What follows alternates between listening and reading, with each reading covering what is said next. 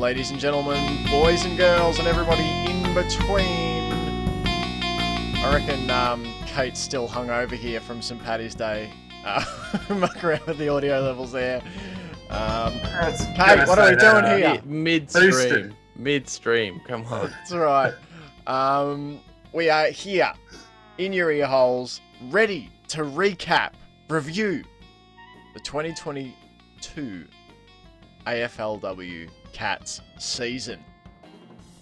How are you, chaps? First off the top, how are we doing? Pretty good. Good. Yes. Good. Excited. Another pod. Another day, another pod. That's right, exact wording John and I just used. Full-time job.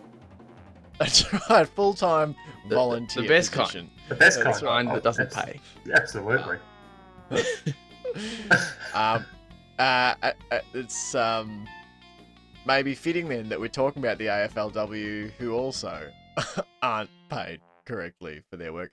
Yes, exactly. Zing. Zinger. Pay the players properly, folks. All right, so that's what today's episode's all about. 2022 season review. Don't know how this is going to work out, chronologically. When they do a second 2022 season, if that happens, it'll be like the 2022A season. But what we've got for you today, we're going to break it all down, everything that went on from our perspective in the 2022 AFLW season for the Catters. Just as a reminder, off the top, you can listen to us on Spotify, Apple Podcasts, blah, blah, blah. You know that because you're listening. But follow us, please. If you listen, go and follow us on Twitter, Facebook, Instagram. Watch and subscribe on our YouTube channel. Later in the show, we're going to be starting the Wheel of Grades. We did this for the 2021 men's season. We're going to do it from here on out for every season we cover. And so we're going to begin our AFLW 2022 Wheel of Grades, where we go through every player that played games for the Cats in 2022. We'll give them a letter grade from F to A+, and that will be a video segment every week. We might do Wheel of Grades Wednesdays from here on out. So make sure you're subscribed on YouTube. Hit the bell so you know when the video goes live, all that sort of stuff. Yeah, hit the subscribe, hit the bell so you get all the notifications. Right. Because that's how we make the money that we don't get. Right. I feel like there's a theme. If we make money. There's a general dissatisfaction, maybe. I don't know. No dissatisfaction at all. Good. We love That's doing good. this, and it's good fun. John still sounds like he's being sarcastic. It's just your morning voice. We don't normally record in the morning, and all our demons are coming out. We haven't had time to put our makeup on, our verbal filters on to stop ourselves revealing the truth. Sam's getting emotional again there, just a little bit emotional. Just a little bit emotional. All right, we're going to start I don't know why my fucking internet's struggling. We're going to hit Struggletown. This one's season review, live from Struggletown. That's what this one's called. Yep. All right, so I'll recap the results for you for anyone who's been living under a rock or for anyone who doesn't remember how the season played out. So week 1, the Cats lost 26-18 to the Kangaroos, and there was a general sort of feeling of, we've got a bit of a spring in our step here. It's a different looking Cats team, and we'll see how we go from here on out. So that's how week 1 started. 26-18 loss. 31-17 loss to the Blues the following week. A little bit more dispiriting in the sense that the Blues were able to control the footy a lot on us, and there was a bit of a learning curve for us about how to apply pressure when a team is able to spread the ball easily by foot. Following week, a 35-24 loss to an experienced Magpies team. Another good effort from the team, but again on the end of an L to move to 0-3. And then a 2-point loss, 27-25 loss to the Brisbane Lions, the reigning premiers up in Queensland. Chloe Shear kicking late goals to almost cause a massive boil over. Ugh, kill me. I hate using the word boil over, and I just used it. A massive boil over, mate. So almost a win over the Lions. So that went to 0-4, and you felt like this isn't right. this team is much improved, and yet we find ourselves 4 losses from 4 games. Week 5, all of that changed. A last gasp win via the boot of Chloe Shear, who stole in between a couple of West Coast defenders to kick a match winner. Only moments after the Cats had surrendered the lead, the Eagles defeated 27-24 to put the Cats on the board to be 1-4 halfway through the season. And there was sort of a bit of an expectation maybe we'll build from here. Unfortunately, that followed up with a 38-49 loss to the Suns, a game in which I believe from memory the Cats took sort of an early lead before just being overrun by the Suns, then getting some scores late to bring themselves back into a more respectable scoreline. So that pretty much put paid to any finals aspirations for the Cats after 6 weeks of competition. The following week, feel like it was a bit of an emotional letdown against the Bulldogs. The Cats lost 16-28. The air had sort of gone out of the balloon a bit after the week 5 win against the Eagles. That moved the girls to 1-6. Kill me. I hate using the word girls sometimes to describe the players for some reason that will always feel condescending to me. So kill me twice. Week 8, the Cats got a win. A magnificent win. 33-10 over the Tigers. Perhaps their most complete performance of the season. To go to 2-6, so their second win of the year. Would have hoped to follow it up in week 9 against the Saints. Johnny Larkin travelled down in Arctic conditions to see this game. And the Cats could only manage the 9 behinds, losing to the Saints 9-18, despite mounting a pretty convincing last quarter charge. Just couldn't find the big sticks. Week 10, down at Cardinia Park against the Giants and Cora Staunton. Staunton couldn't be stopped. The Cats put up a respectable 35 points, including the opening 2 goals of the competition of the contest. Becky Webster, the 3rd fastest goal in AFLW history. The Cats go down 35-53. They end the season 2-8. You chop it up into a season of 2 halves. They went 1-4 in the first half of the season. They went 1-4 in the second half of the season. But Chaps, they doubled their win tally in 2022 from 2021. And there was a lot to like, I think, from my point of view. But what about from your points of view? Where are you at about the 2022 season? Johnny, I'll go to you first. Just your general thoughts and takeaways. Yep, pretty happy with the season overall. A lot of improvement from all the Cats there, which is really good to see. They all seem to step up in every facet of the game, and the new players coming in like Sparkus, Featherston, Maloney as well. Although she's not a new Cat, she's been a couple of years now, but yep, they all seem to fit in really well, and you have to play the type of game the Cats seem to be wanting to play, which is really pleasing to see. And yeah, it was just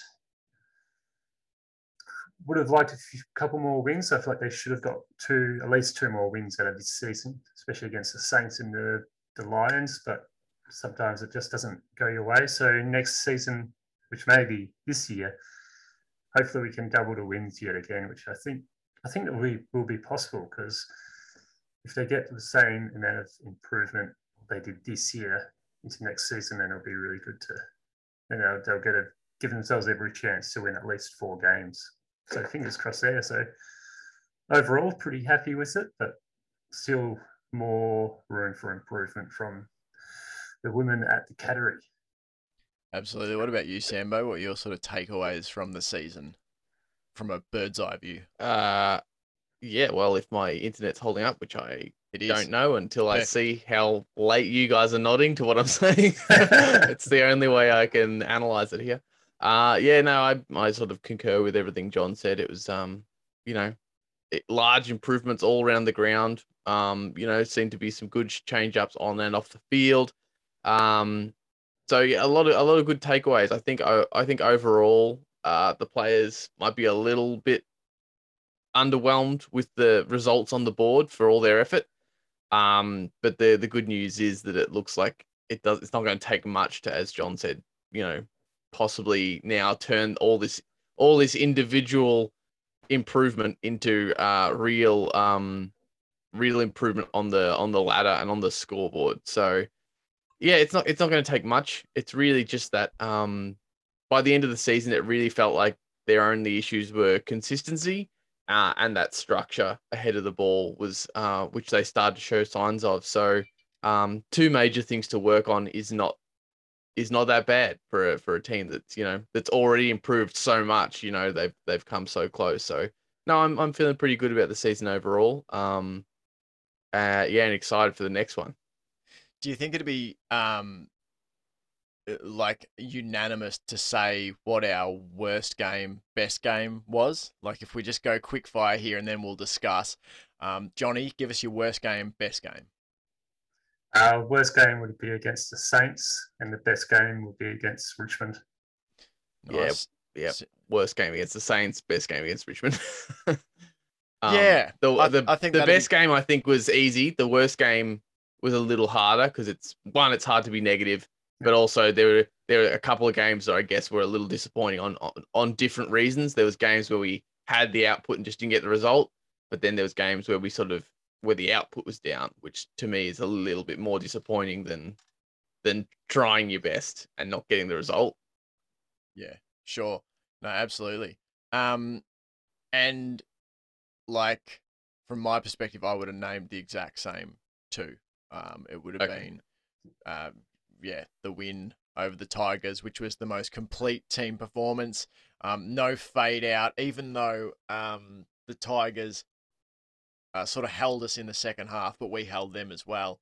And then the Saints loss, a disappointing art to follow up what was such a resounding team performance with that 9-18 loss. I think that'll be there's great learning moments from this season, from those losses. And I guess that's what I'll launch into from here. The win against the Eagles was followed by a relatively disappointing loss to the Suns. The win against the Tigers, which was, amazing. What a win for the team.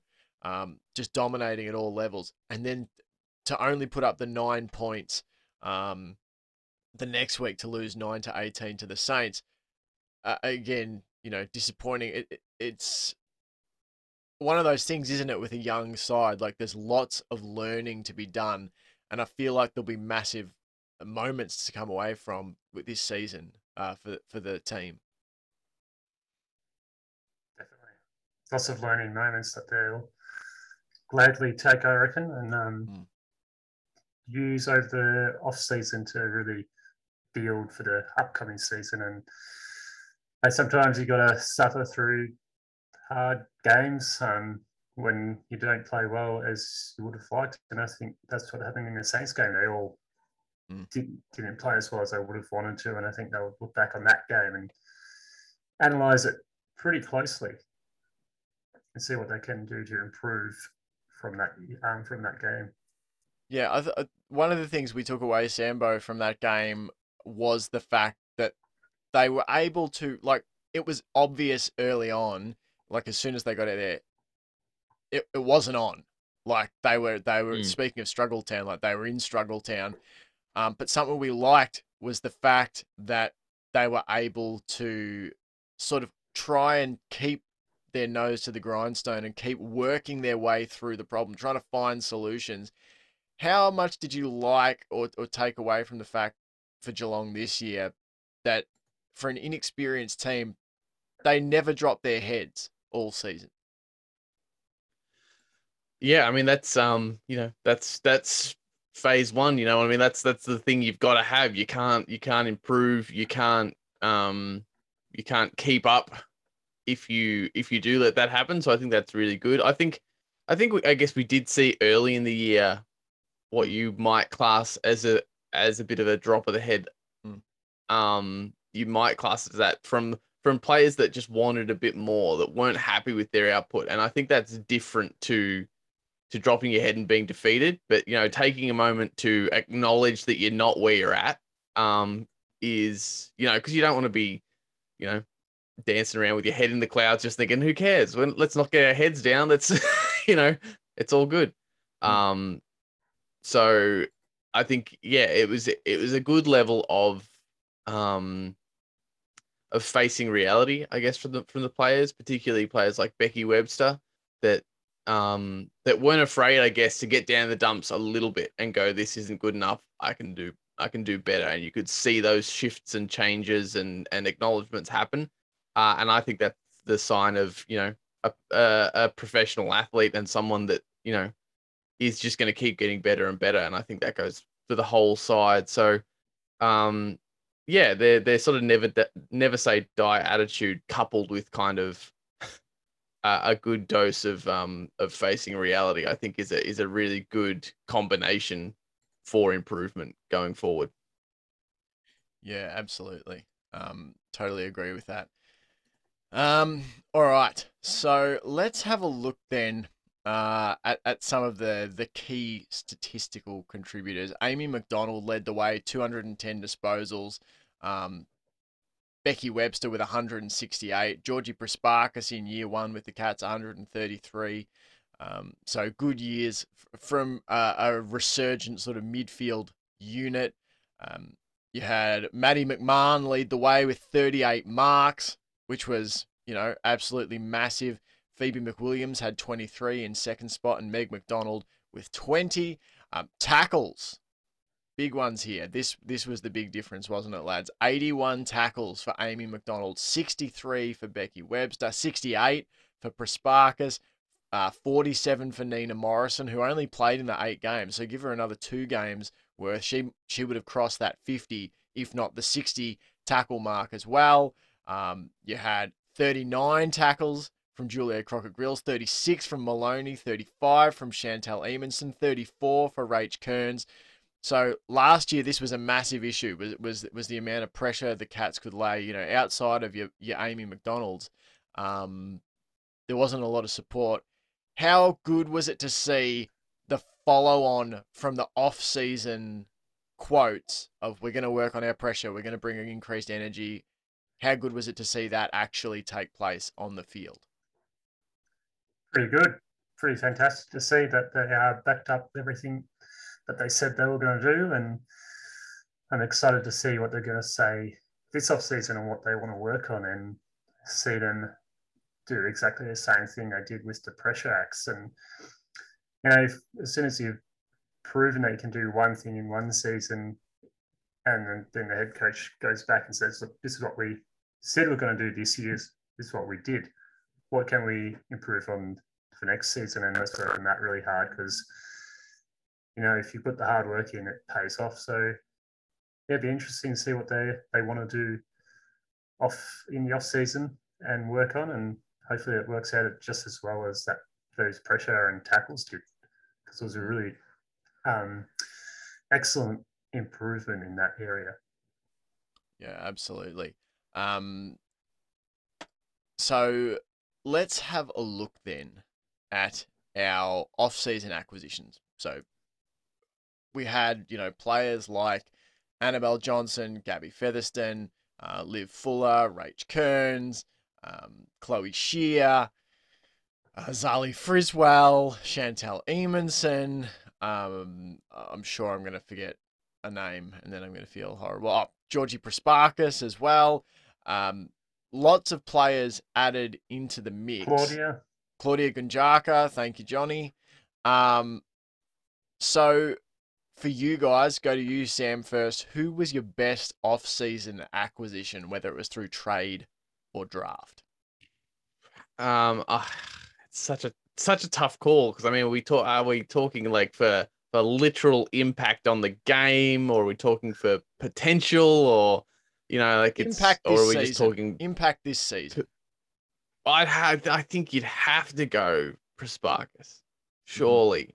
The only there's other players who I might choose just from personal bias of like style of player and potential and that kind of thing. Like, I'm a big fan of Friswell. I think the fact that she was dropped is one of my biggest disappointments this season. But the only one I think that had maybe a comparable impact would be Eamonson. But I've got to say Prasparkas. I think her consistency was probably her only real issue. That I think her drive, her vision, and her hunger for it, like her will to stamp her impact and her claim on the game, never dropped. Like that was always what she had, was that spark. And so sometimes it didn't always come off. Sometimes the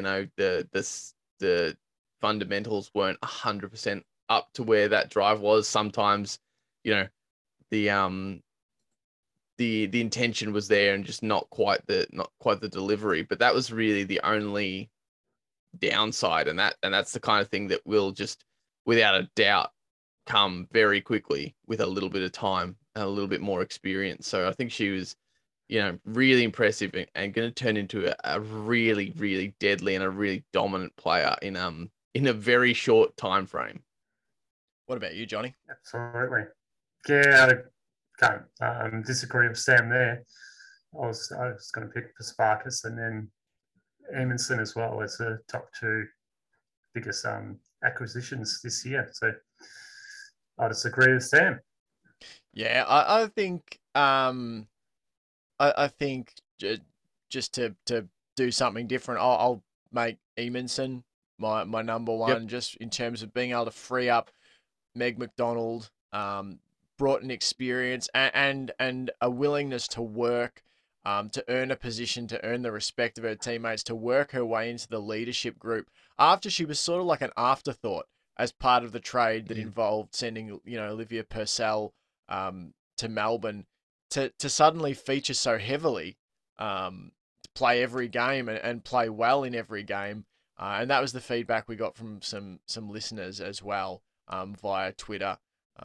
Ender and a couple of others also, they named Emerson as their most valuable acquisition. But yeah, you can't fault Prasparkas either for a rookie. Well, I think the thing with Prasparkas too is she's such an exciting player, so it's hard to ignore the impact. I think Emerson probably has a more consistent impact all over the game, but it's not the kind of impact that Prasparkas has, where it's really kind of, I guess from the peanut gallery, you really sort of stand up and take notice of the kind of things Prasparkas does. But as we've talked about with Emerson all throughout the season, she's just a flawless professional, just absolutely faultless at the fundamentals and understanding of the game. Yeah, absolutely. So from players then, let's have a look at what we want to see next season. So obviously, we saw a huge improvement in terms of effort and pressure and all of those things. And on the podcast, we've talked about that being like, that's step one of any team's plan to get competitive. You have to be able to make yourself hard to break down. You've got to make yourself difficult to play against. You can't be a revolving door of scores down the defensive end. So that's phase one complete. We got that. We got increased pressure. The defense was good when it got support from the midfield. I think the only times the defense was really exposed was when the midfield maybe got outworked or outpositioned, and the defense was left more exposed. So what's the next thing? What do you want to see next year? Is it a particular type of player you want to see drafted? Is it a particular, style addition? Is it someone, back in the team? What is it? Johnny, you go first. What do you want to see in next season for the Cats? Oh, it's a tough one because there's lots of things you'd like to see, but I'm going to say just I've talked about it a lot, and that's tightening up the kicks inside 50 and converting our chances a bit more next season, because there's still, like as we're saying throughout the year, the link up from defence to midfield has been exceptional. It's been really good, and I think the next link, which they should work on, is just that delivery inside 50, a bit more direct, a bit more purposeful, because we're still seeing all of those long bombs, hoping that Williams, Shear, Montiel and all that will take exceptional marks. I just like to see as they say in the game, lower the eyes and really do a pinpoint pass. So I think that would work. That's one I'd like to see a lot of improvement, is just lowering those eyes, being a bit more direct going inside 50, and then converting the chances that they get a bit more. Yeah. What about you, Sam? One thing you'd like to see going into next season? I had two things, and I thought John Okay. might have picked one of them, and then I talked about the other. But then John talked about something that's bang in the middle of mine, so I'll Okay. just mention both of mine anyway, because this is all now me and John's three things in total is one big thing, really. So the Yeah. first thing is, I hope someone out there's playing a drinking game for every time Sam says structure, Yeah. because the first thing that I'd like to see is structure off the ball. Especially ahead of the ball. I think our overlapping and our sliding doors to cover defensively, to cover the turnover. I think that was vastly improved by the end of the season. So I think our defensive movement off the ball is getting up to snuff. But beyond that, ahead of the ball, we're doing the running, we're doing the hard tackling, we're hitting the players. But if it's not your job in the moment to do that, it's not. I was going to say thinking about where you've got to be next is important. I'm sure they are thinking about it. I'm sure they are. So I don't think this is a player thing. I think this is just a time thing and a coaching thing that they've got to know where to be. You can't be thinking about it in the moment. It's got to be to the point where it's like, it's instinctive.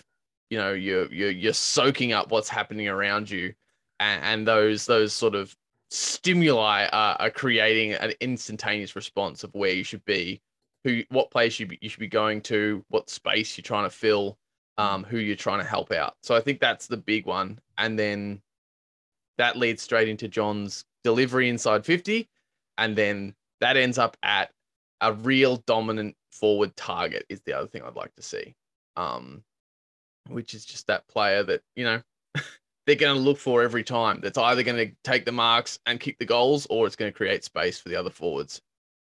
That we talked about that in the aftermath of the Giants game of like that's the blueprint for your forward line. You have to have a Cora Staunton.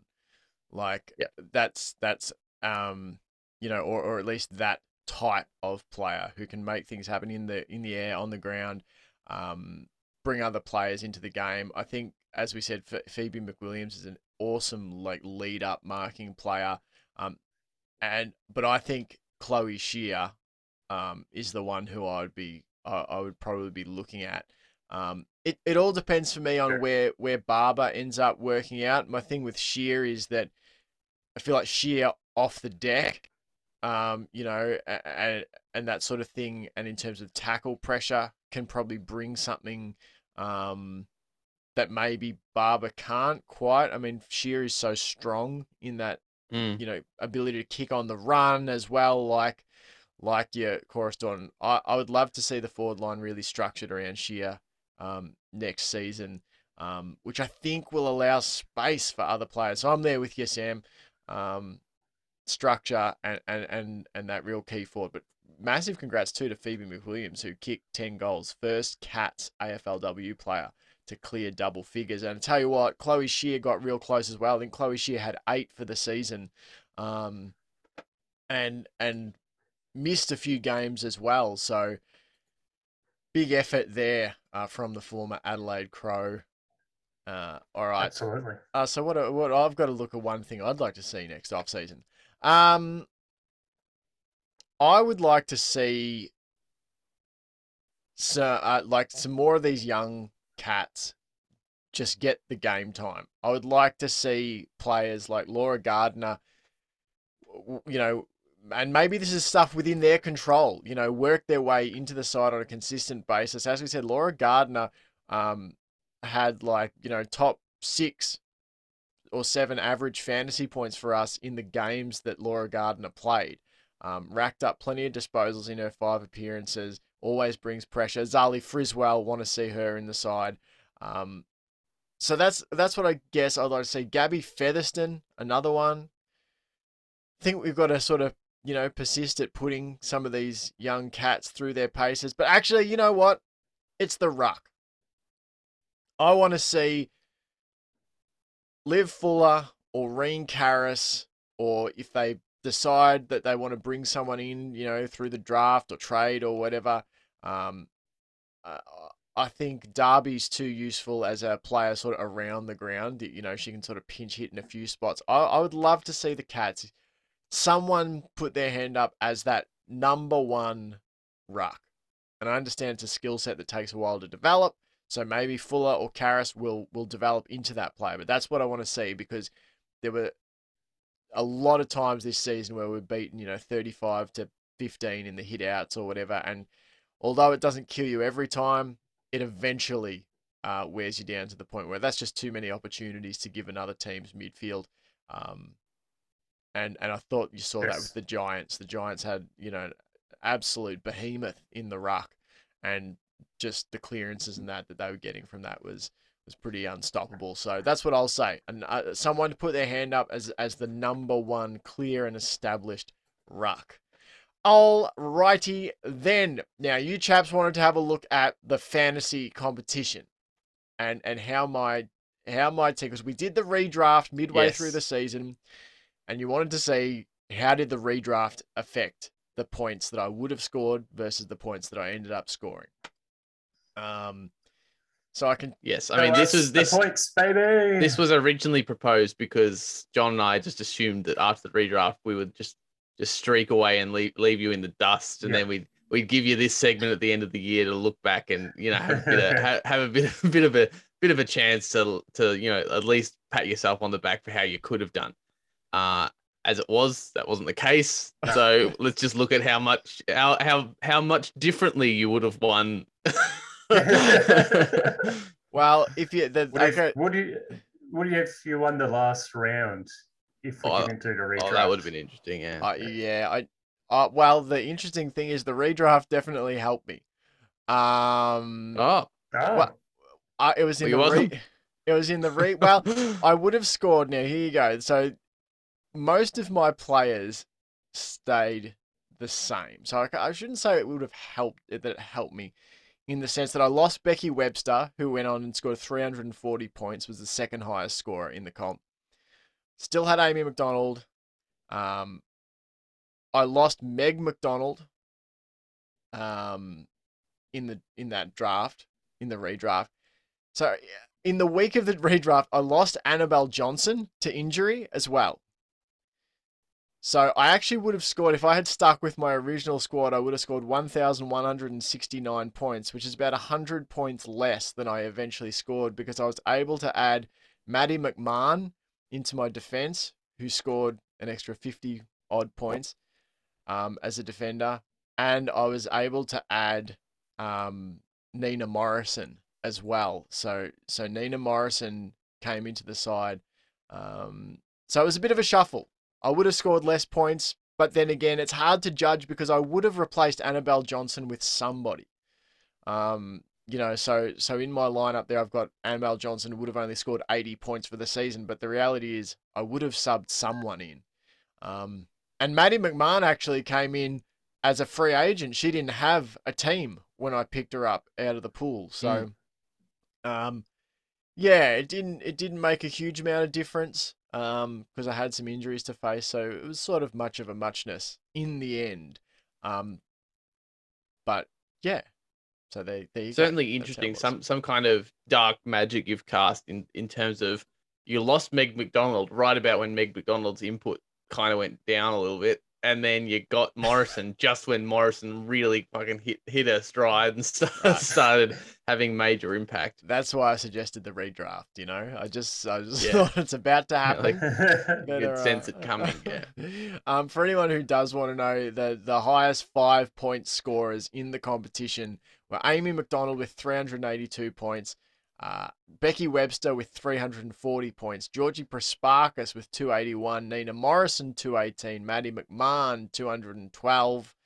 Those were your top 5. Phoebe McWilliams was the top scoring forward with 207, only just ahead of players like Chloe Shear. All right, that's the review done, but we've got a very important task to get to. one more task, and that is the Wheel of Grades. So we started this project last season with the AFL men's. We're like, we're going to go through, and every cat who pulled on the hoops, we're going to give them a grade, a letter grade from F to A plus, and by the end of that, we'll have an average grade of the squad, and we'll be able to tell you, well, from where we saw it, the Cats had a B plus or an A minus season or whatever you like it. Now, it's important to give people the context that the grade is against our expectation for the player. It's not, we're not grading, Darcy Maloney as a forward or something. We're not grading Olivia Barber against an Erin Phillips of the Adelaide Crows. It's like, okay, so this is how Olivia Barber's season went. This is what we expected it to be. So where on our grade scale does that fall? So it's very much Cats against the expectations we had for them. Olivia Barber's B plus would be different to Rachel Kern's B plus because it's not comparing their grades to each other. Exactly. It's just what our expectation versus the reality.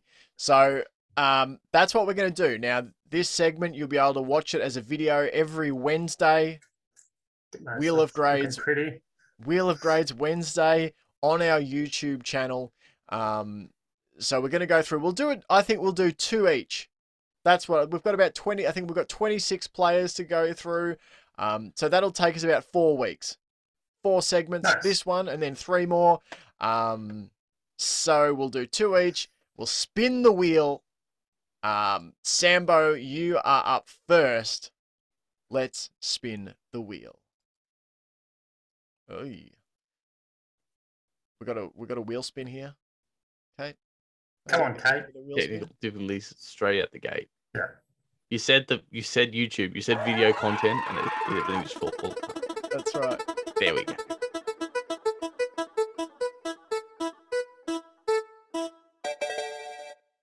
And it is Chantel Eamonson.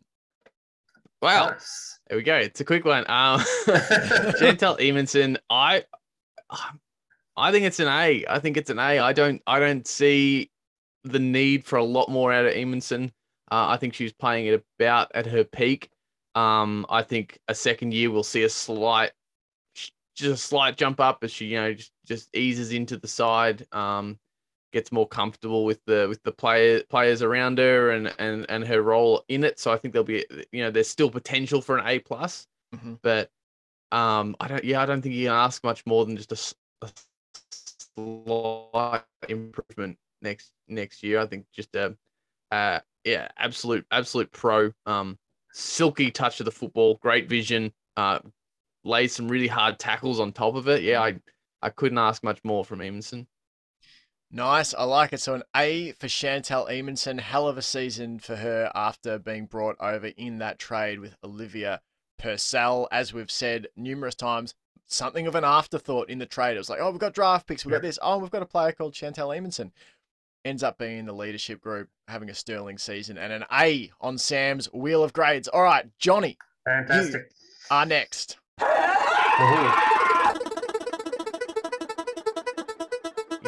Kate's scream of exertion sounds very similar to Colin's scream of exertion. Just about to say, we don't have Colin locked up somewhere just for this segment, do we? Kate's taken Colin hostage and just making him spin the wheel. Johnny, your first one is a player who ended up on your team by the end of the season. Madeline Kerrick. Kerrick. Maddie Lovely. Kerrick, the defender. The defender. I'm going to give Kerrick a B. Yeah. A fairly solid season, but I do believe there's a lot more improvement in her to come, and she's definitely built a nice base around herself, but I reckon she's still got a lot of room for improvement. She's playing in a fairly solid defence, so there's only upwards to go. She's playing with the likes of McDonald and Anderson in the backline, so with them two around to McMahon as well. So, yeah, I'll give her a B, but there's a whole lot of room for her to improve, and I reckon she can get up to that A next year, hopefully, which would be fantastic to see. Yeah, and a player who probably had I'm just trying to think a bit. I remember putting her high on my list. She was in contention for votes very much early in the season, but um, not so much perhaps later in the year. Yeah, So and you never know. Like with Prisparkas, whose form had a dip in form, and was playing through an injury. So you'd never know too what players are dealing with. So no. that could also explain a bit of a dip in form there. All right, time for me to spin the wheel.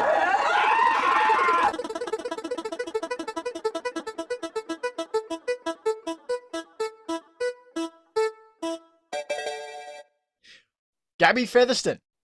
All right, Gabby Featherston.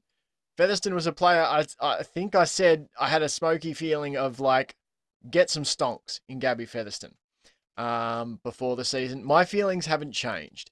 Now, I thought had a lot of game time, 7 games this season, but was playing predominantly as an interchange player and then coming on in the back line. I am going to give Gabby Featherston. Oh, this is a tough one. It's a tough one. I'm going to give her a B minus.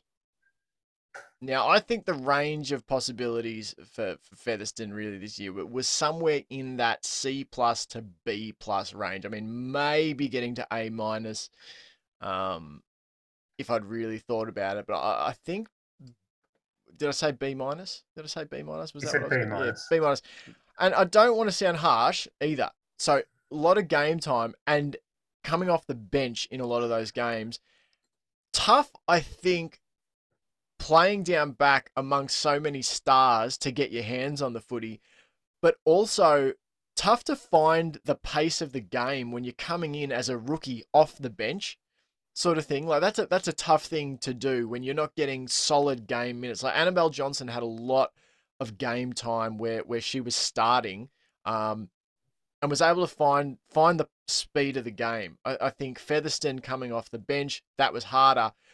But I thought you saw flashes of what we liked about Featherston coming out of the draft. The ability to find space in traffic, to dodge and weave, a beautiful raking kick on her, some beautiful marks as well. So not a lot of disposals, but comparative disposals to marks. Took a lot of marks, made a lot of sort of eye-catching plays in flashes, and a little bit like what you're saying with Carrick, Johnny.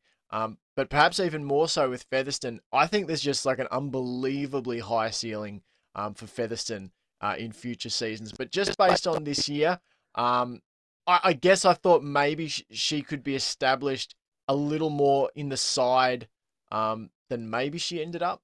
But I'm gonna say I'm gonna give a B minus to Featherston, and I would still be loading up on Gabby Featherston stonks because I think it's a stonk that will rise. That's my thoughts on that one. Absolutely. I concur. All right. Absolutely. Back to Sambo. Concur, and I do. Spin the wheel.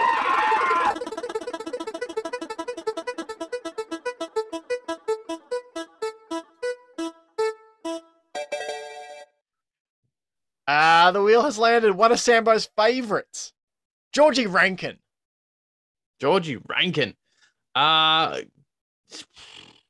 Probably an A. I think very similar to Eamonson. Like I think I wouldn't want to put a ceiling on her and say she can't improve more, if she puts her mind to it. But I think I think she does what she do. And I think it was a really solid season. She's not necessarily a player to always,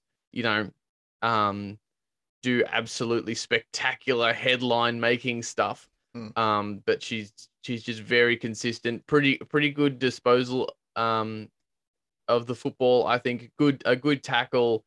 But her best attributes I think are probably her vision for the game beyond just get the ball, kick the ball. She's one of the players that's always hovering around the pack, talking, pointing, you know, communicating with the team. And that leads into her other great strength, which is her leadership. You know, I think she's part of that leadership group now, and I think she brings a lot more to the game than maybe her stats sheet would reflect. I think she's a really vital part of that unit, vital to the culture. The culture. And yeah, I think she's just a really, really dependable player that doesn't really put too many feet wrong. So yeah, I think sure she can improve, but I think for Georgie Rangan, for where she's at and what I expect from her, I think she delivered almost everything I could ask for. So another A. So I'm looking really, really positive at the moment on the board. You are. All right, but I've got two such just like consistent, dependable players. Both mine out the gate. It's true. All right, Johnny, your turn.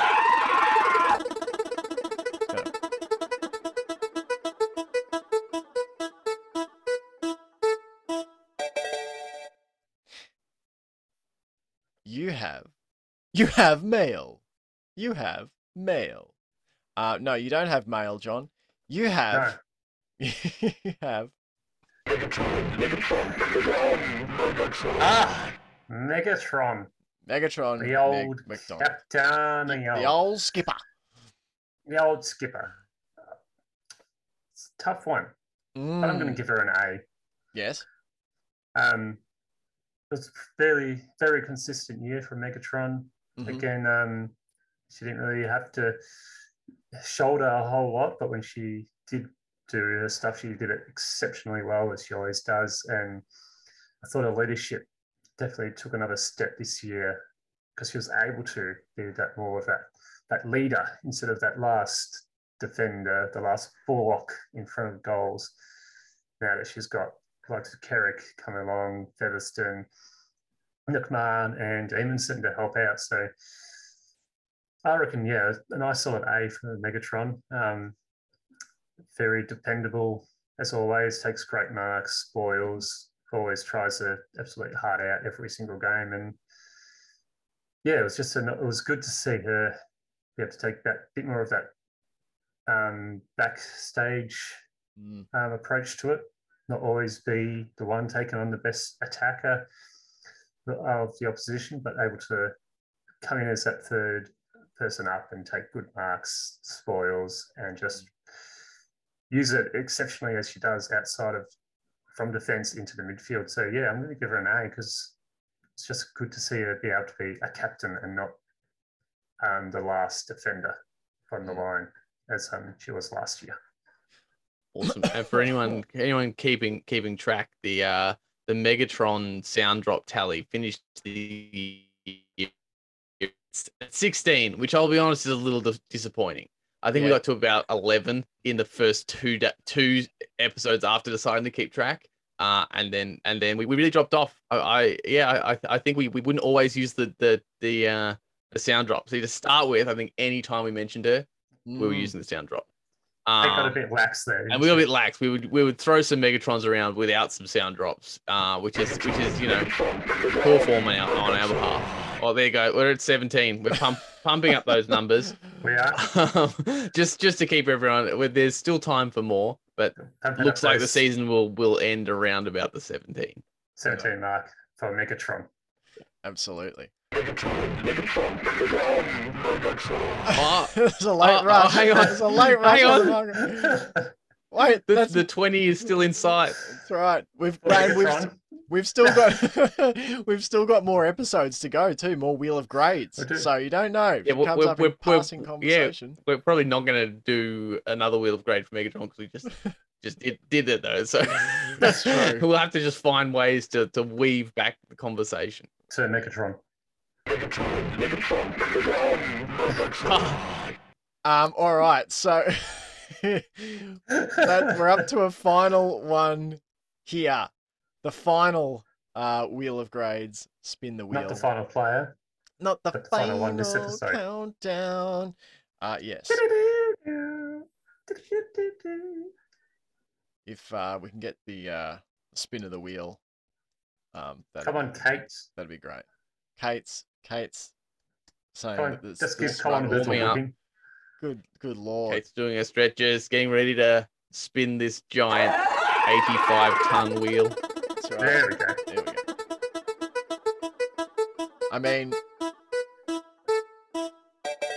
fair play to Kate. Coming back after a killer St. Paddy's Day hangover. I mean, it's a week on and the effect's still reverberating for our I mean, producer. possibly we shouldn't have spent 95% of our budget on a solid gold wheel, but, you know. Sometimes you just gotta spoil yourself, don't you?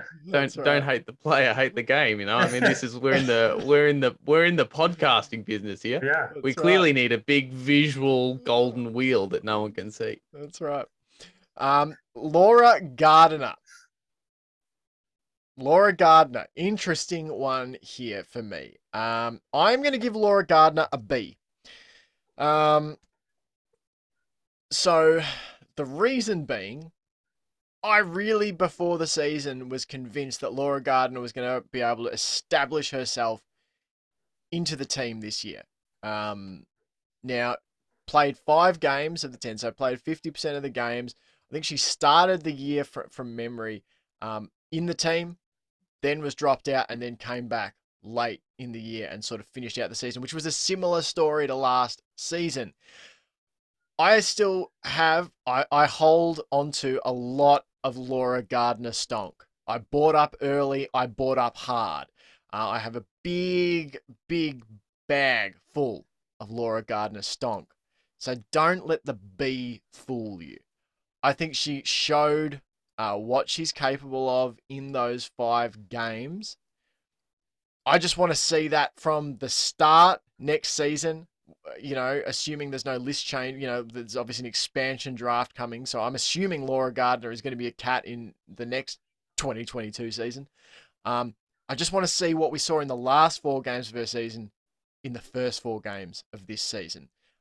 Because I'm a big Laura Gardner fan. As I said, bought up the stonks. I'm on the Laura Gardner corner. But I just would have liked to see her established into the side this season. Obviously, it's a hard team to crack into. I'll give that. As a midfield player with those around you. But there are spots on the fringes of that midfield, I think, where you can find the consistent playing time. So that's what I'd like to see next year. Just established in the side. That would get me a big tick. So we've got, to recap, Sambo gave Chantal Eamonson an A and Georgie Rankin an A. An A day for Sam. Johnny went A for Meg McDonald and a B for Maddie Kerrick. I'm going to look like a real negative Nancy, even though I'm not trying to. A negative Ned. I gave Laura Gardner a B and Gabby Featherston a B minus. So overall, the grade for these players that we've graded today, these 6, averages out at a B plus, just slightly above a B plus. B plus trending towards an A minus. So that's pretty decent going, I think. And it'll be interesting to see how my wager right now would be that this side ends up somewhere between a B plus and an A minus. I don't know that we'll get fully to an A or not, but I think we won't go any lower than a. It's not going to be any lower than a B. That would be my guess. Yeah, I think that's fair. And I don't think your negative, Jake, it's just got to do with the players. Like I said, I got 2 players that are not only good, but just good in a way that, like, I think they're playing at their full potential. Yeah. So I'm looking real positive, but I agree with all your decisions, all of your grades. Beautiful. In fact, but maybe, I don't think we'd use it, but maybe we should have, when we do these wheel of grades in the future, maybe we should each have an overturn.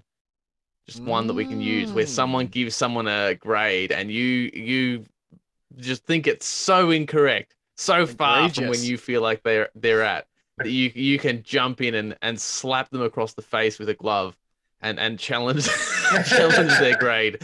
Like I said, I really don't think we'd use it, but maybe we should add it in just to spice things up. Are you saying maybe that will tempt us to give someone a really bad grade to see if the others will jump up. Exactly. And go, just test. Hang on. Just see what happens. Are you saying that that person might be referred to as a renegade? Oh. Look at that. All right. That's it for this Wheel of Grades segment. Thanks, everyone, for tuning in. A reminder, you can listen. Subscribe and hit the bell. Hit the bell and all that stuff.